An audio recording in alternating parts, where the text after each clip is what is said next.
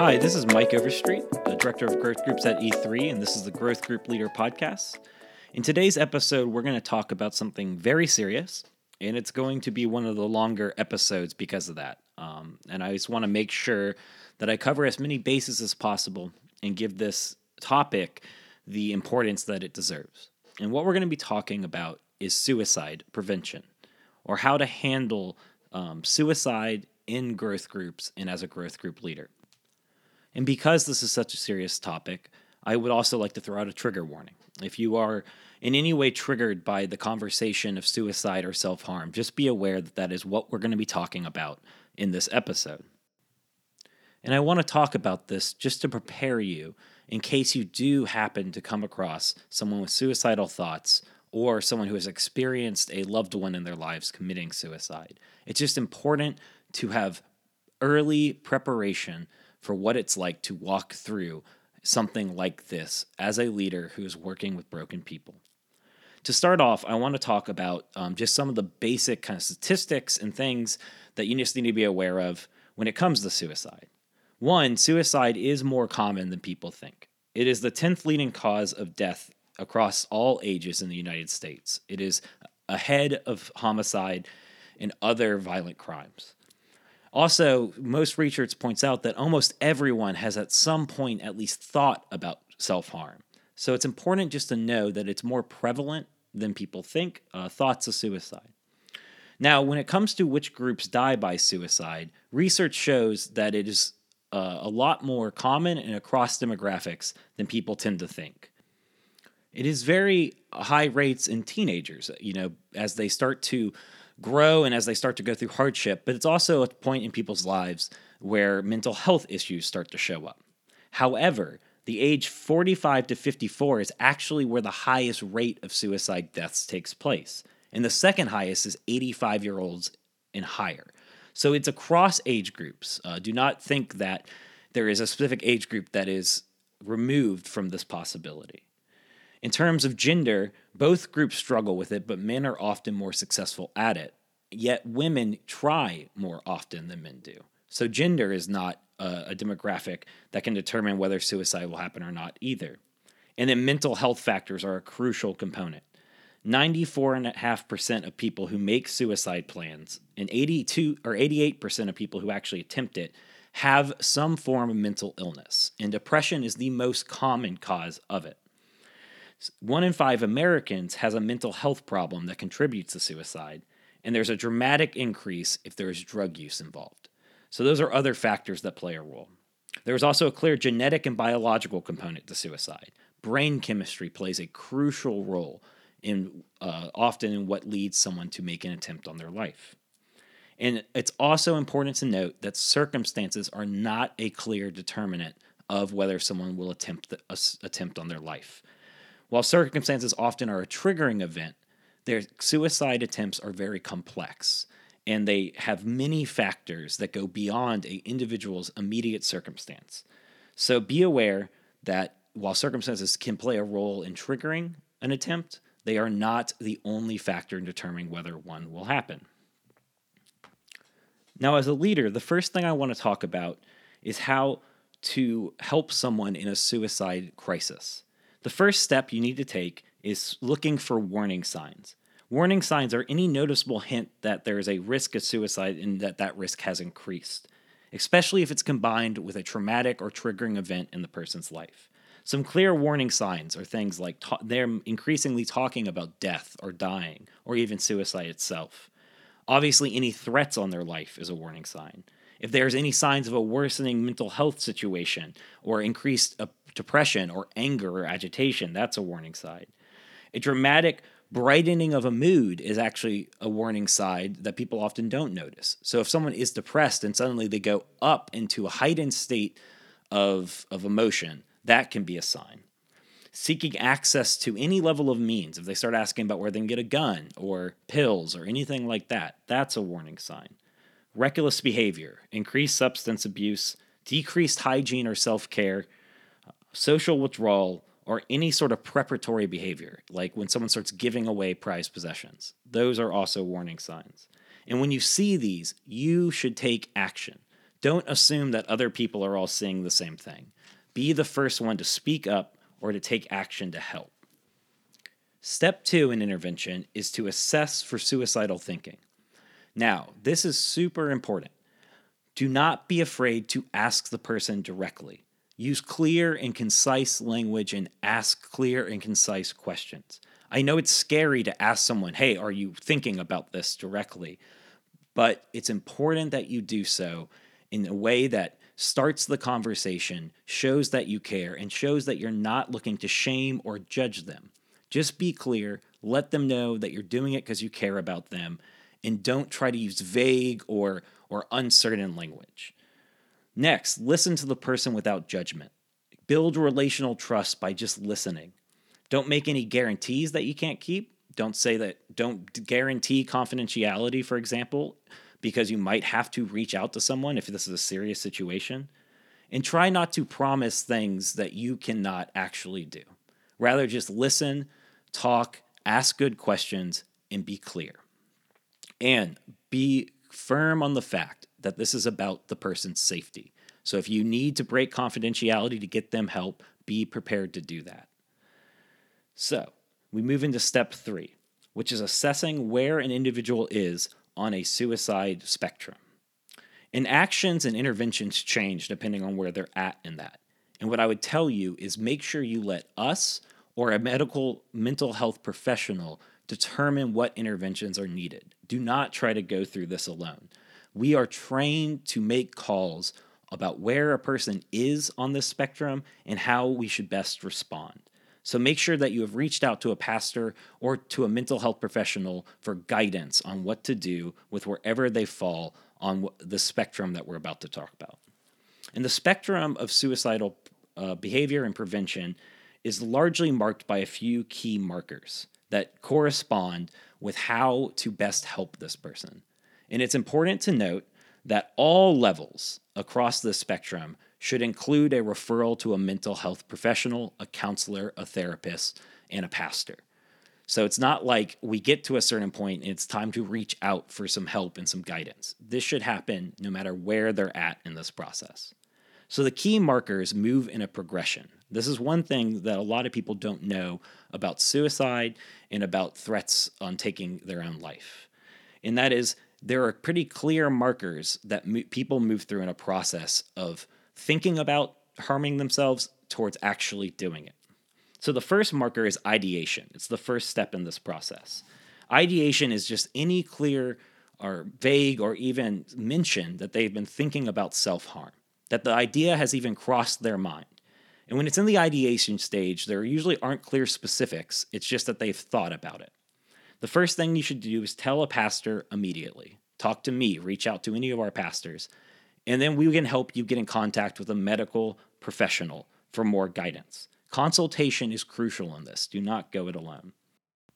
The intervention part of this should be left up to the trained counselors that you've brought into the situation. However, one thing that we would encourage you to do is to keep following up with the person after the initial conversation. Keep checking in. Show them that you care. Show them that you're not just trying to sweep it under the rug or it's too uncomfortable to talk about. Keep reaching out to them and just keep assessing where they're at and having an open and present dialogue with how they're feeling. And also just be clear that you're looking for any signs of escalation, which we'll talk about in a little bit. But being connected and being reminded that they are loved, that you care, that you aren't going anywhere, that you're still reaching out and checking in on them is a crucial preventative method that is huge for helping someone get through a season like this. So you're providing presence and attention and care. And then we, as the pastoral staff connected with a mental health professional, will start working through various intervention plans, things like safety plans, things like increased social support, things like thinking through how we can connect them to coping mechanisms and to various strategies that intervene in this cycle, catch those thoughts as they arise, and help them process them in more healthy ways. And as a group, your primary concern is to stay connected to the pastor who's walking along with this person, to keep communicating with them, to keep communicating with any mental health professional that has become involved, and just to provide increased social support. texting them, calling them, checking in on them, getting dinner with them, just giving them a little bit more attention than maybe you had before the situation arose. And then obviously be in prayer for them. Now, the next stage, and this is an escalation in terms of seriousness, is intent. And this is like the hardest part to measure, but it is one of the most important. And that is, do they have a real intent beyond just thinking about it to harm themselves? Is it moving into a space where they're actually starting to think about what it would mean to do this and actually starting to prepare themselves to take action? And this is a point where, if you have not already, medical professionals must get involved. Mental health professionals must be connected with so they can help you judge where this person is at and make assessments of what the best thing to do is. The next stage is one of the hardest, and that is planning. When a person moves to making concrete plans, we are moving into an area of high alert. Planning is best understood when you look for an increased attention to specifics in the way the person talks about it. Have they started to think through any level of increased specifics about how or when or where? This could be anything as small as them talking about, well, I wouldn't do it around my kids, or I'll wait until I wouldn't do it if my wife was going to find me. Or they start using more specifics about a specific day or a time, or if they have any specific circumstances they're waiting on their life, where they're like, well, if this doesn't work out as I hoped, this marriage meeting, this counseling, well, that's when I would consider doing it. This is a major red flag. The moment they start showing any thought about how and when and where they would do it is a moment that they really are beginning to escalate in their ideation and the potential for them to act on it. And you need to call me, you need to call a pastor, and you need to call a professional immediately. Do not hesitate over confidentiality at this step. You need to get other people involved. And once again, it's about the person's safety more than anything. If anyone seems to be forming a plan, you need to refer that person to an immediate evaluation with a mental health outpatient clinic like Appalachia Center or a hospital emergency department. And when you reach out to us, we'll begin working with you and your group about important actions. There will be things like means restrictions, getting the pills away from the person if that's what they were talking about planning, getting guns out of their house, things like that. And there will be a variety of activities and actions that the mental health provider and us as leaders will help you take, recognizing that things like means restrictions are not fail-safe, but there are multiple layers of actions we can take to help this person get right and get healthy. And I cannot stress enough, at this point, medical help and professional help is needed. It should have been sought out earlier. I mean, like I said, I would recommend reaching out to us or to a professional, even at the ideation state, certainly at the intent state, and definitely at the planning state, because this is where things can start escalating quickly. The next stage is means, and now we are moving into the highest level of risk. If they have any mention of how they would do it, and if you know them to have those means available to them, if they start talking about specifics of, I'm going to take pills, or I'm going to shoot myself, or I'm going to hang myself, we are moving into a dangerous stage. And when I say dangerous, I just mean that they are at real risk of harming themselves. So if there are any specifics in this area, and you know they have the means to do it, immediate action needs to be taken. And this often corresponds with what professionals have found is an end of ambivalence. What I mean by that is they are now at the point where they have gone far enough that a specific stressor or an unforeseen circumstance could be a triggering event for them to take action without thinking it through. And that is why this stage is so dangerous. You see, the ideation, the intent, and the planning stage usually can be slow in progressing. Not always, but can be. But once they get to means and then the last stage, we are talking about something that can happen very quickly from that point.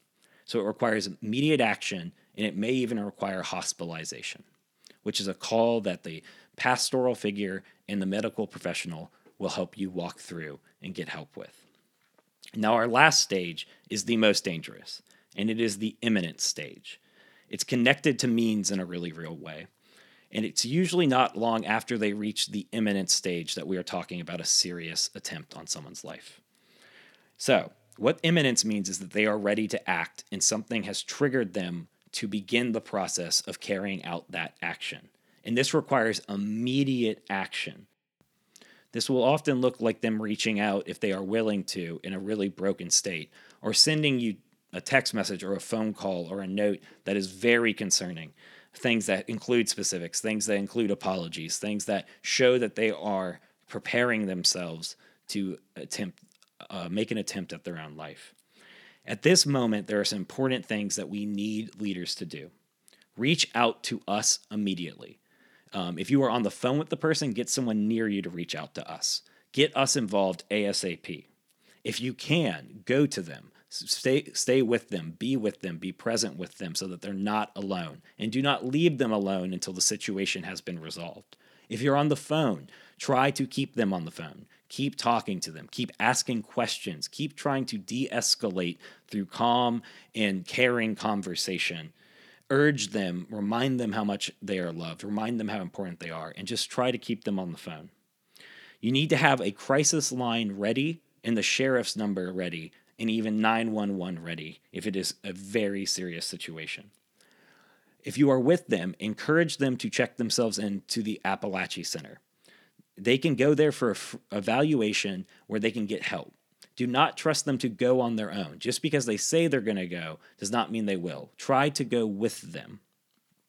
If it's over the phone, like I said, keep talking to them and call the police if it seems necessary. And I always urge people to err on the side of safety more than anything. So if it is even a possibility, do not be afraid to call the sheriff for a wellness check or to call the police if it seems urgent or imminent. The emergency department includes physical and suicide evaluation, and they can come and help you walk through this part of the process. Once imminence comes, hospitalization is often required. And when we have to hospitalize someone, we're looking for high risk of self-harm, high risk of harming others, or an inability to care for themselves because they are not in a proper mental state. So we need them at this point likely to get connected to a emergency center, to a hospital, or even Baker Acted so that they can get the help they need and they can get through the next couple of days where they are at the highest level of risk. Now, I have a few notes. First, I highly, I cannot stress enough, highly recommend you reach out to myself or a pastor if any risk is perceived. Do not wait. It's better to err on the side of safety than to guess wrong in this situation. So even if it's ideation, we can talk you through it. It may not be a phase where we have to intervene, but we can help you with how to talk to this person and get them help. We can give you strategies. Reach out to us and do not try to go it alone. It is too stressful for you as a leader, and quite frankly, it requires more training and more equipping than an average person has. There are people who are trained in this area that we can get you help with. Now, there are some key resources that I would like to make you aware of. First, mental health professionals. E3 has people in our community that work in this field, and we also have a list of possible referrals that we can give you, people that we trust, that you can give to this person and connect this person with for counseling, therapy, or psychiatry. So please ask me if you want that list or if you have any questions or if you're just looking for something to have on hand. Next, know the sheriff's office number. This is a 24-hour non-emergency number. It is 850-606-5800. And this is a number that you can call to send a wellness check. So maybe you're just concerned about the person, but you don't think it's a clear and present danger. And they can go and evaluate the person and talk to the person and maybe connect them to a mental health professional. If it is an emergency, do not hesitate to call 911. They will be able to get you in contact or send someone out to handle it if it is a situation that is escalating quickly. In both police cases, I recommend that when you call, ask for a crisis intervention team officer or a CIT officer. You can use the phrase directly. I am requesting the aid of a crisis intervention team officer. And this is important because these are people professionally and specifically trained to handle crisis situations. Now, if they're in a dangerous space and they're not willing to take care of themselves, if they're not willing to seek help, you can always also begin Baker Act proceedings, which is an involuntary hospitalization or commitment that will get the person put into a facility for a few days to assess where they're at and hopefully get them calm and get them through the roughest part. If you want to do this, you want to call Leon County Probate Court at 850-577-4180. I also would like to give you a suicide intervention hotline. You can call 211 or you can call 850-617-3333. And this is a hotline that you can use to talk to people who are trained to de-escalate situations. You can talk to this person with the other person, or you can just give them the number and get them to call them. But this is a great resource for anyone who is walking through someone going through this. And then finally, educate yourself more. It is super important that we educate ourselves on things like mental illness, things like suicide, just so that we can be equipped in case the worst happens. And one of the great resources for this in Tallahassee is NAMI. It is www.nami-tallahassee.org. And this is just a resource that walks through all sorts of mental health crisis preparation, how to care for mentally ill people, and how to deal with suicide attempts or threats. And if you also want to read any number of books on it, I have a whole list and I can help you buy those books as well. All you have to do is ask. Now, for the last 10 minutes of this episode, we're going to talk about how to help people who have people in their lives who have attempted or are struggling with suicidal thoughts. And this is equally important to leading your group. Just how to care for your members if there are people in their lives that are dealing with this, because it can be such a huge stressor on the emotions and the spiritual well-being of people who are trying to walk alongside people in this part of life. So those who help, especially family members, often go through intense emotional swings after a loved one attempts suicide or as they talk about dealing with suicide. And you just need to be prepared to help them too. It's important to realize how many people are impacted by suicide and suicidal attempts. It can have a devastating impact on many people that surround the person. So be aware. People who have family members or have loved ones struggling with this will have emotions that are very common. They'll struggle with guilt and blame. They'll ask things like, what if? And it's important that you just let this person talk about it. Don't try to reject those feelings, but just let them process it and keep encouraging them and keep being with them. Push against any form of blame. Don't let them blame themselves. Help them, if you can, understand that they are not responsible and cannot control other people's actions. Look for fear and powerlessness. People will have this fear that another attempt of other loved ones is imminent. It's very natural. And just let them talk about it and encourage them to try to stay grounded and to think through what the reality of their situation. Be open to the fact that they may be hostile. Anger is a huge part of this, and it's okay. Let them go through grief. Next, look for ways that you can support family and community members dealing with this. Follow through on treatment. Try to get them into counseling. Understand that they need help to help people or to process grief. Get education. Encourage them to read about it. Encourage them to be taking action to get healthier and to know more about this themselves. Make sure that they are surrounded by people who care about them. Make sure that they know things like safety plans and hope kits, the things that we talked about earlier. Make sure they know contacts for who to reach out to. And educate them on things like triggers if you can. And this is another thing that it's actually probably better that you refer people struggling with this to a pastor or to a mental health provider, because they can walk through what kind of relational triggers there are and what kind of life situations to be aware of. And then just be an advocate. Advocate for your group member who is struggling. Talk to them. Encourage them to get help. Speak up for them if they are not really strong enough to do it themselves. And then as a leader, you need to know that the ministry of presence is the most important thing when another person loses someone or is struggling with this in a family member. Just be with them. You are not a problem solver. No one expects you to solve their problems, but they do want to know that they are not alone and that they have someone with them. And then lastly, make sure that you are seeking self-care. It is impossible not to get burned out if you are not taking care of yourself, because these situations are draining. They are hard. They are exhausting. And you just need to make sure that you are getting care if you are trying to walk with someone going through this or who has a family member who is. Now, Lastly, I want to talk about some of the ways that we can help suicide survivors, people in your group who maybe lose someone to suicide. There are a couple unique attributes and emotions to expect. First is shock. All death is shocking, but suicide is even more so. Be prepared for that. Look for fear. Like I said, they might start being afraid of losing other people. That's very common. Be prepared to help them with anything like stigma.